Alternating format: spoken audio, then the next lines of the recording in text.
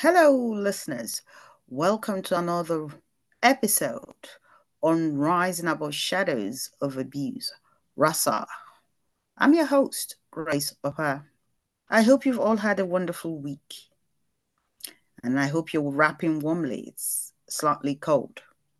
Today, we'll be talking about national news on abuse around the United Kingdom. Our first story reel is from Sky News, the 1st of December 2023. Tech multimillionaire Lawrence Jones jailed for 15 years for rape and sexual assault. Lawrence Jones, a 55-year-old man, was convicted in January of assaulting an employee on a 2013 business trip. Last month, he was found guilty in another trial for drugging and raping two women decades ago when he was a hotel pianist. Jones made millions setting up web provider UK Fast with his wife in 1999.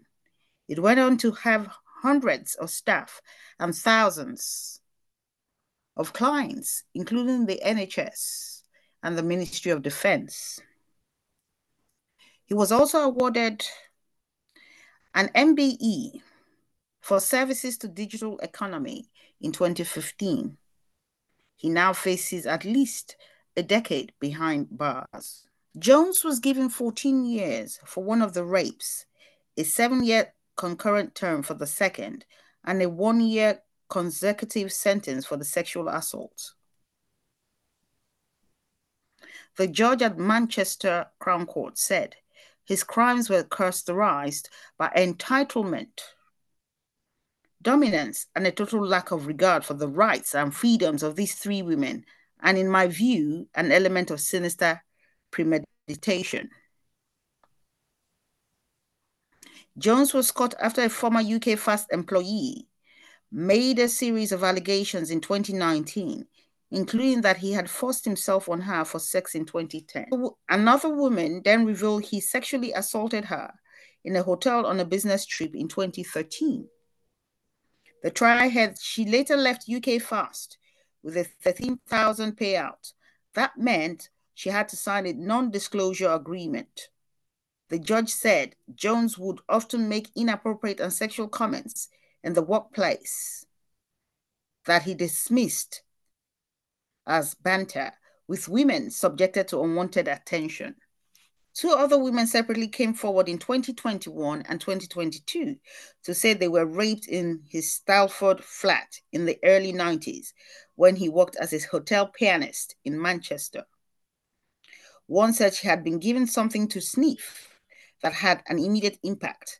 The other described being overly affected by a glass of wine and a few puffs of what she thought was cannabis. They were both left partially conscious but unable to react, the court heard. Then, aged in his 20s, Jones was already developing a proprietorial and misogynistic view of women, said Judge Sarah Justin. All three victims gave personal statements from behind a screen in court. I was sexually assaulted by my boss, someone in a position of power, a father, a husband, on a business trip, somewhere where I should have been safe, his most recent victim said. Jones must serve 2/3 of his sentence before the possibility of being released on license. What are your thoughts on this particular newsreel? Kindly leave your comments via email at risingaboveshadowsofabuse@gmail.com. Thank you. The Guardian newspapers, 5th of December 2023, by Annie Kelly. I was trafficked by drug gangs as a child, shot at and stabbed 11 times. Here is how I escaped. Sosa Hekoma was 8 when he ran away from violence at home, and just 12 when he was given his first gun. He describes how fatherhood, therapy, and sheer luck saved him. It is 2008, and 8-year-old Sosa Hekoma is standing alone in the corridor of a council block in South London. He's frozen to the spot every nerve in his body alert to the sound of the lift grinding its way up the floors towards him. Inside the elevator is his stepmother. He can feel blood running down his neck from a deep cut on his skull made by the pointed heel of her shoe. In just a few moments, Henkoma will be alone with her in his father's flat, and he knows that as soon as the door shuts behind them, a storm of violence will be upon him. He decides to sprint. He sprints away from his stepmother and through the streets of London. Henkoma has no way of knowing that he is running away from one life of violence straight towards another. He will never spend a night in his family home again. Instead, he will shape-shift into a child soldier for violent drug gangs. He will be trafficked up and down the country, shot at, stabbed more than 11 times, and comprehensively failed by every statutory service and safety net that could have protected him. As a very young child, I didn't have my parents. I was looking for a family, Henkoma says. I was looking for protection and safety from people who didn't know how to be parents, who were literally murderers, drug dealers, and robbers. They made a lot of money off me as a kid because I was willing to do anything they asked. Apart from them, I was totally alone. Every day, Henkoma expected to die. Today, he puts his survival down to many things: becoming a father, therapy, sheer luck. It's also down to him finding purpose and redemption through the work he does now, helping other young people escape or avoid the same life that brutalized and traumatized him as a child. Meeting Henkoma, 25 today, it is hard to square his childhood of violence and criminality with the calm, focused, and friendly young man he has become.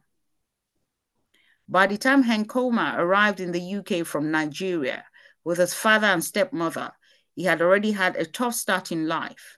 His mother left when he was only a baby and has been shuttled between his grandparents and a bleak and abusive boarding school. When I got off the plane in the UK, I thought I'll come to Hollywood because I thought all white people were famous, he says. It was like living in heaven. It was like arriving in heaven. I was thinking, wow, I got a mom and a dad, and just like a normal kid. At first, things went well. The family lived in Kent, and Henkoma went to the local primary school.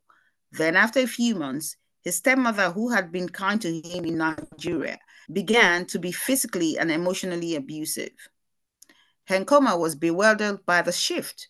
I really wanted this woman to be my mom, but my dad was always at work, and it was just the two of us together every day, and she hated me, he says. By the time they moved to South London, some months later, the violence had escalated.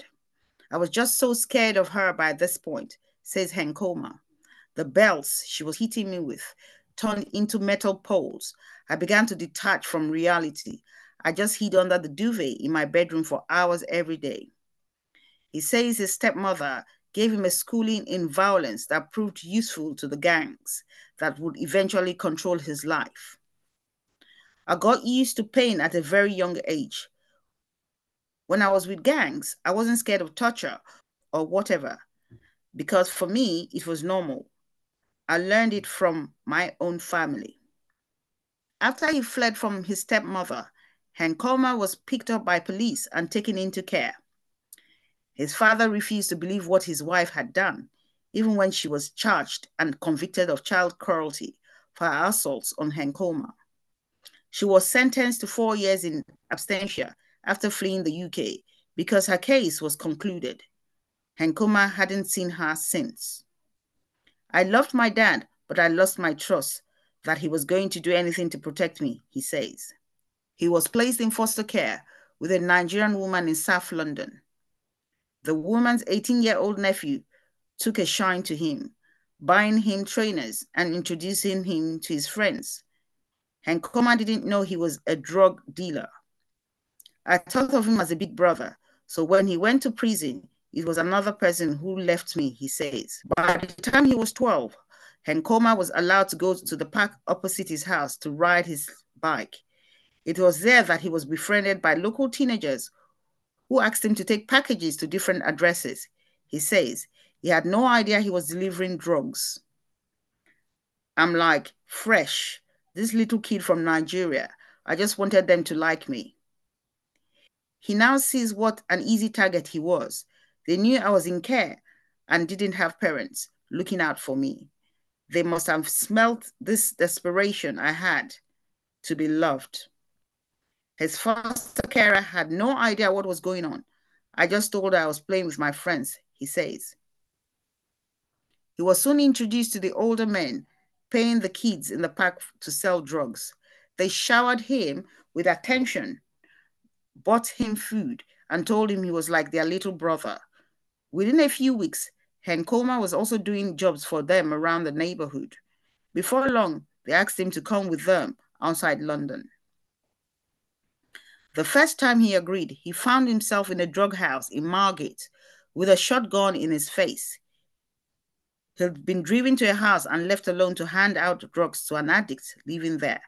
When men in balaclavas had stormed through the door, they had swords, machetes, shotguns. All of them were carrying weapons, he says. Henkoma found himself in the middle of a tough war between the gang he met in the park and a rival drug operations linked to his foster carer's nephew, he says. 100% I'd been shot right then if the man pointing the gun at him hadn't recognized him from back home. They took him back with them, and now he found himself under the protection of the gang who had stormed the house in Margate. A few weeks later, aged only 12, he was given his first gun. Even now, more than 10 years later, he remembers the weight of it, how the cold metal burned against the skin. It wasn't that big, but my hands were too small to hold it properly, he says. I didn't know what they wanted me to do with it. That soon became clear as Henkoma sank deeper and deeper into the gang's world of drug dealing and criminality. He was put to work as a mini enforcer, helping transport drugs and firearms from London to Liverpool, Newcastle, Birmingham. I was their little protege, he says. The gang loved having a little kid working for them. It was good for their reputation. It scared people that they had this kid that could do anything they said. As time went on, he was drawn so far into the world that he didn't know how to leave. He tried to tell his social worker that he was being threatened and was involved with gangs, but he says they didn't believe him. It was before anyone knew about child exploitation or county lines, he says. I was only in year 7, so they said I was fantasizing. He lost his foster placement and stopped going to school.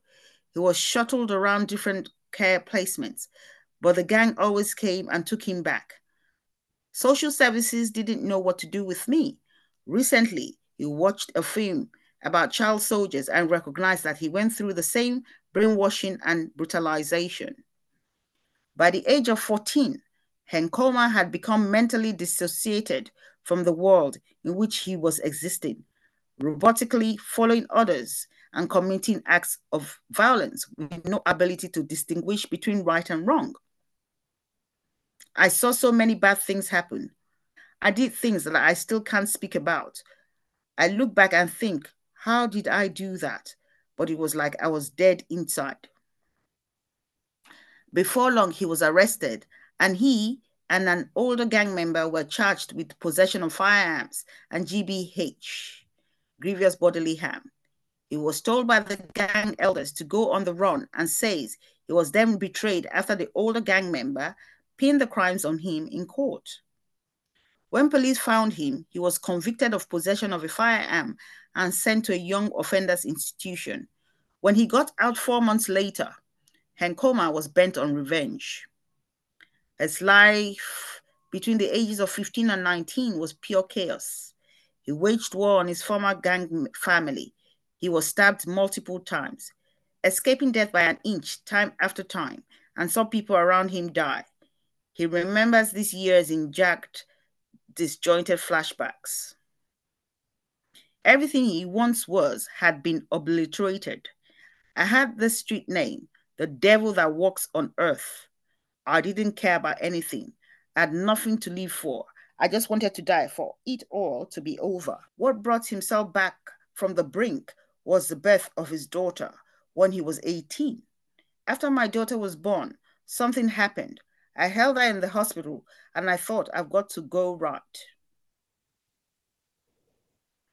Extracting himself from the grip of gang life didn't happen quickly, but he says, from that moment, something shifted. Becoming a father gave me a reason to try to save myself.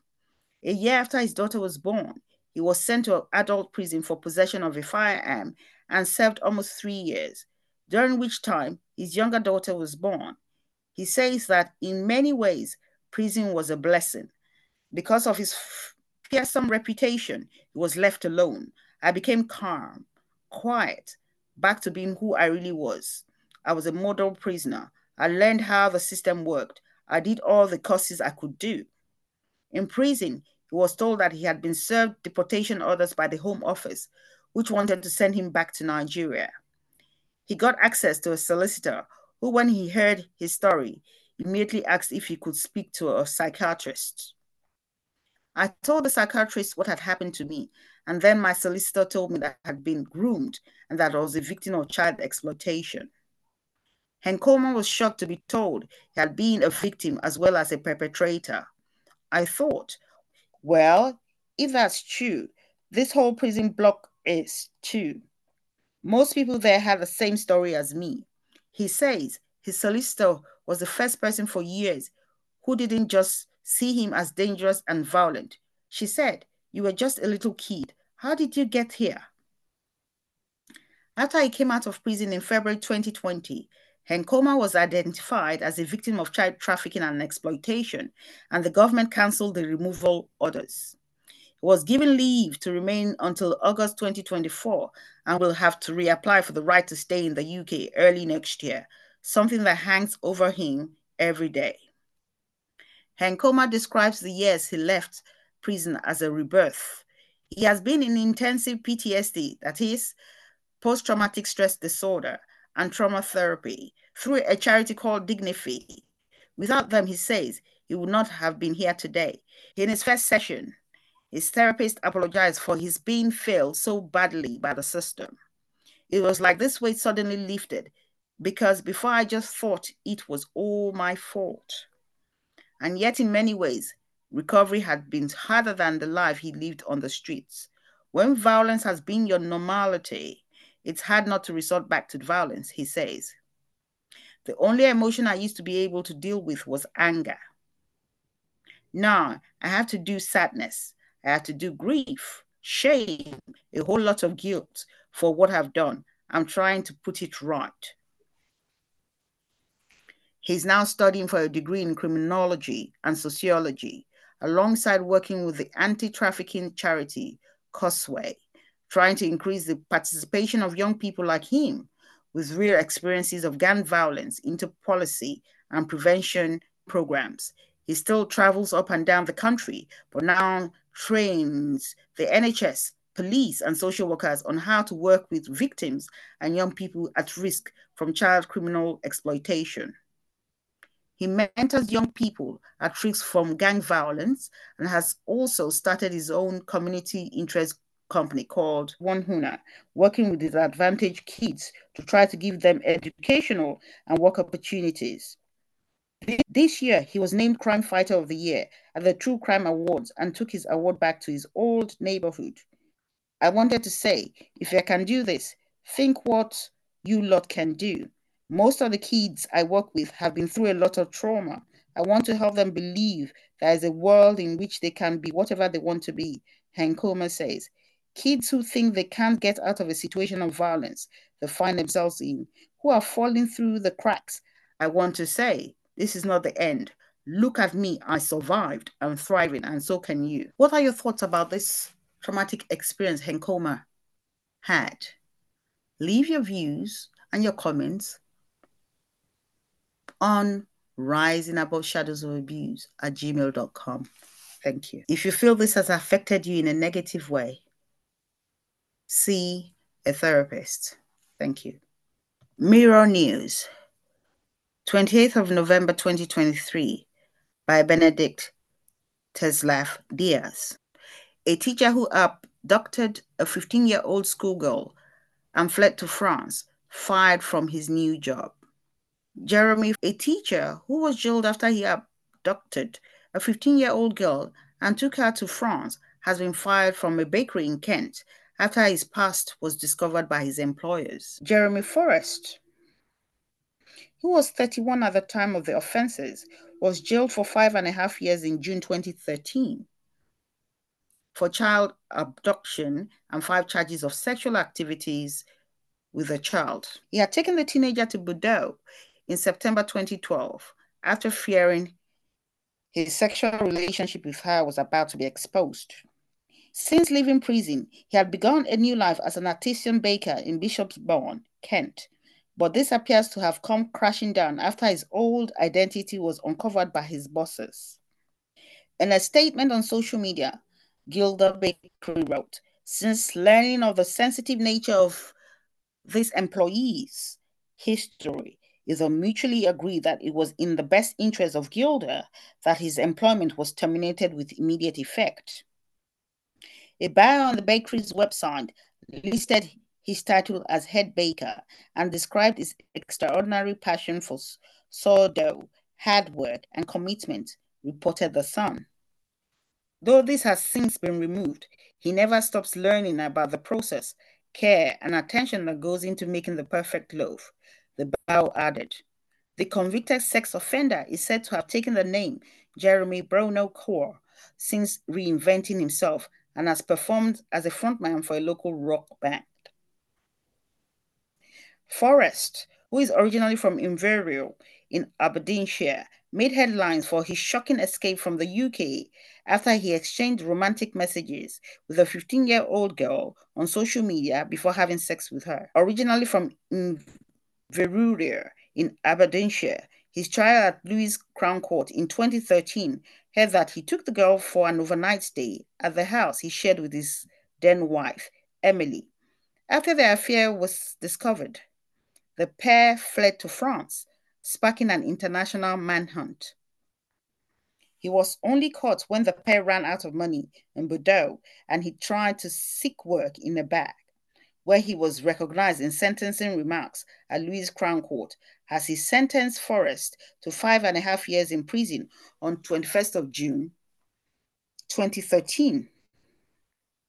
Judge Lawson QC told him, "Your behavior over this period had been motivated by self-interest, and that hurt and damaged many people, staff and pupils at the school and respect for teachers everywhere. It has damaged you too, but that was something you were prepared to risk. You now have to pay that price." Following his release, family friends said Forrest, who is banned from teaching for life as a registered sex offender, hoped to start a new career as a life coach or academic author. What do you think about this newsreel? Leave your comments at our email address, risingaboveshadowsofabuse@gmail.com. Thank you. The Scottish Sun, 23rd of November 2023. Abusive husband who slit wife's throat after she left him jailed for life. An abusive husband who cut his wife's throat after she left him was jailed for life today for the savage murder of the mother of 3 who he tried to claim took her own life. The judge ordered that John Lisanek, 49, should serve at least 24 years in prison after slaying his spouse and told him, "It is perfectly possible you will never be released." Lisanek attacked his wife, Michelle, 44, with a knife after the happy and elated woman broke free from him after being subjected to years of controlling and derogatory behavior. Lisanek slit her throat before jamming her into an airing cupboard at his home and fleeing to his mother's house in Dundee, where he sparked a siege after arming himself with another knife. Lord Fairley told him at the High Court in Edinburgh, the evidence showed you to be an abusive bully, and like other bullies, you are a coward.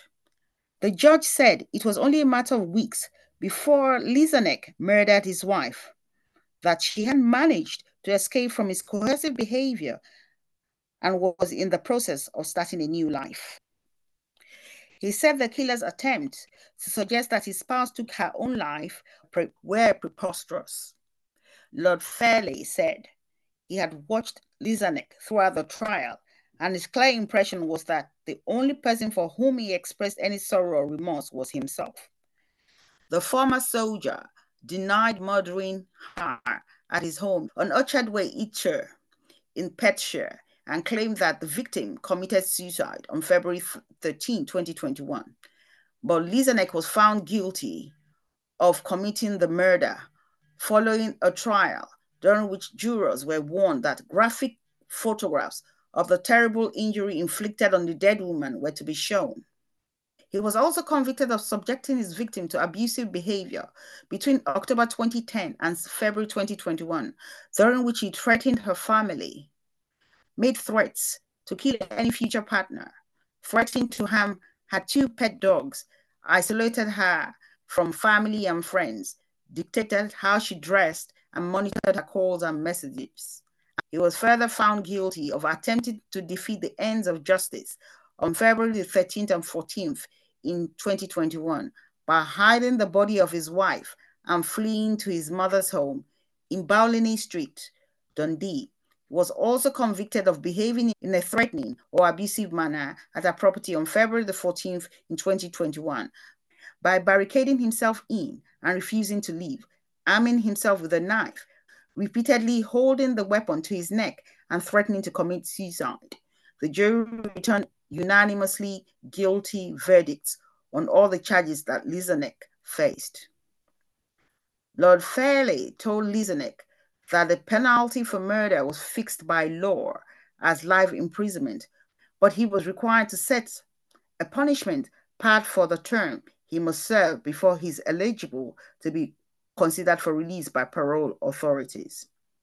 The court heard that Lizanek had told one of his children that he had something big planned for their mother on Valentine's Day, although he did not reveal details before he struck on the eve of the day. After the murder, Lizanek was arrested and remanded in prison before he wrote a letter to his wife's father, William Dewar.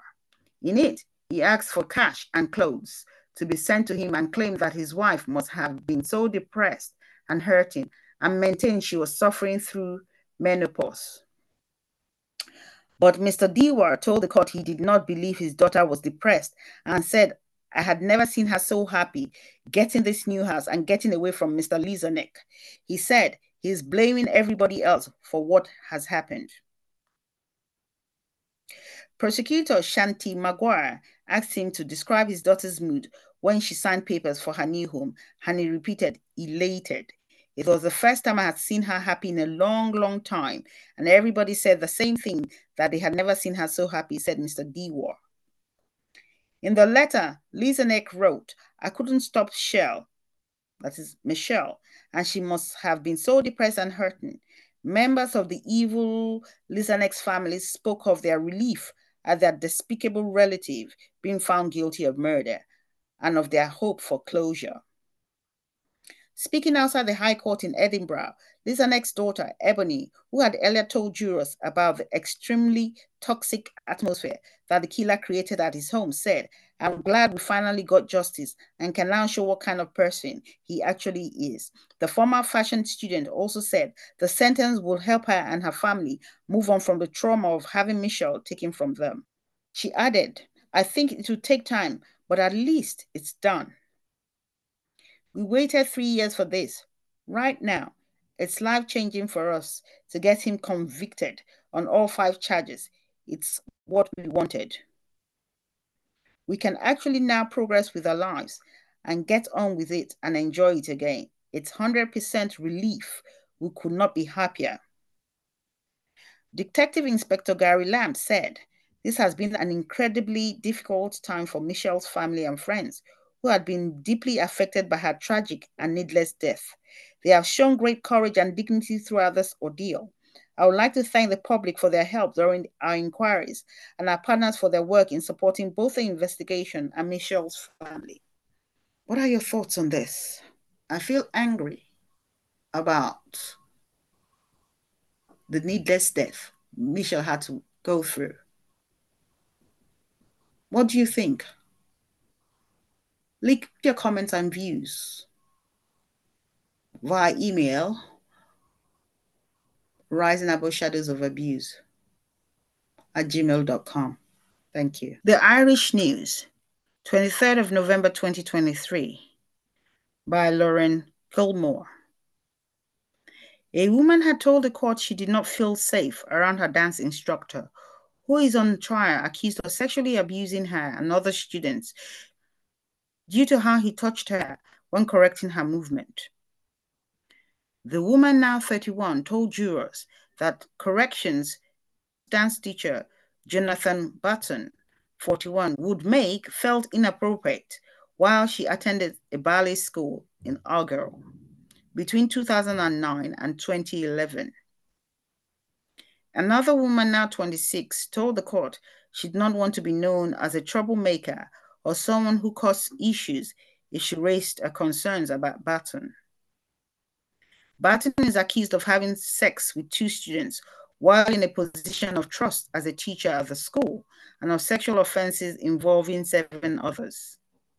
It is alleged he sexually assaulted a woman by touching her inner thighs on various occasions between December 1st, 2010 and June 30th, 2015. Button denies all charges against him. The woman, who cannot be named for legal reasons, told Dumbarton Sheriff Court on Thursday that she joined the school in 2009 after developing a serious interest in ballet at secondary school. She said when teaching ballet, teachers would give either verbal or physical corrections to posture oppositions. Physical dispute. Dana Barclay asked the witness if teachers at the school, including Button, would give students notice when they were going to touch them.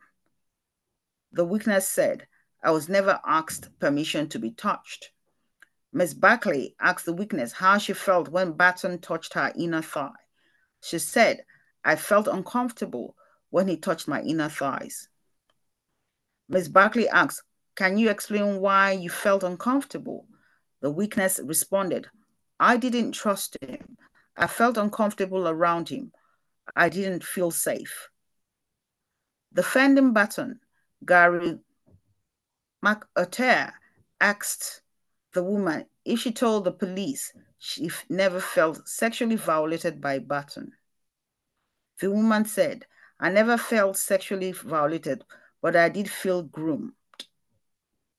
Button is further accused of a charge towards a girl who was over 13 but under 16 at the time of the alleged offense, where he handled her buttocks, placed a hand on her knee, touched her close to her privates, and kneeled in front of her, placing his head close to her crotch. Another witness, a 26-year-old woman, told the court her understanding of corrections was something to make you better at dancing, and they could be physical, verbal, or both. Ms. Barclay asked the witness if there was anything unusual about the way Button corrected her during lessons. She said, "He will put his hand on my bum." Ms. Barclay asked the witness, "How did you feel when the correction was being delivered?" The witness answered, "Uncomfortable. I've never had a teacher correct me in that way before, or any way that made me feel uncomfortable." Ms. Barclay asked the witness if she had told Button it made her uncomfortable, to which she said she did not. Ms. Barclay asked, "How many times did this happen?" The witness responded, "More times than I could count. I couldn't tell you the number." Ms. Barclay asked the witness if other teachers corrected students in the same way as Button did. The witness said they did not. She told the court, "Button corrected pretty much everyone in exactly the same way." She was then asked if she discussed Button with anyone else in the class. The witness replied, "As your teacher, you just trust that to be what is done. You don't want to cause any issues or become a troublemaker. The reason I would go to dance class is to become better. If you cause issues and don't get corrections, you don't get better. Ms. Barclay said, it is quite hard to look back on it. I don't look back on it in a good light. It was a very difficult time in my life. I wouldn't choose to look back on it. Defending, Mr. McAteer attempted to demonstrate a pile in the courtroom and asked the witness if the position Barton was alleged to be in was possible. The witness said, this is the reason I am coming forward to talk about the corrections. It was unnecessary. The trial before Sheriff William Gallagher continues. What do you think about this newsreel? Kindly leave your comments and opinions. Thank you. Metro News, Saturday, 2nd of December 2023, by Tom Sanders. A Vail County Durham rapist who sexually abused child victims has been jailed for 38 years. Neville Jones groomed and subjected 4 children to horrific sexual abuse and ruined their lives and the lives of their families. The 40-year-old targeted the vulnerable victims and caused immense harm, the court heard. Jones of Spennymoor has now been put behind bars for almost 40 years. He appeared at Durham Crown Court on Friday to be sentenced for 1 count of rape, 2 counts of assault by penetration, 6 counts of sexual assault, 3 counts of indecent assault, and 5 counts of sexual activity with a child. Remorseless Jones, who appeared at the court via link from HMP Durham, denied the offenses but was found guilty following a trial. He will now be put on the sex offenders register for life. I won't face the possibility of parole until 22 years into his sentence. The court was told Jones targeted one of his victims as he knew they would be a good target for sexual abuse and used the child as a sexual object. Val Jones also targeted another victim who he sexually abused and gave them tablets, which made them sleepy, the court heard. Judge James Atkin said all of the victims' lives had been ruined, as had the lives of their families, he said. You ruined children's lives and the lives of their families. You left a trail of utter misery in your wake.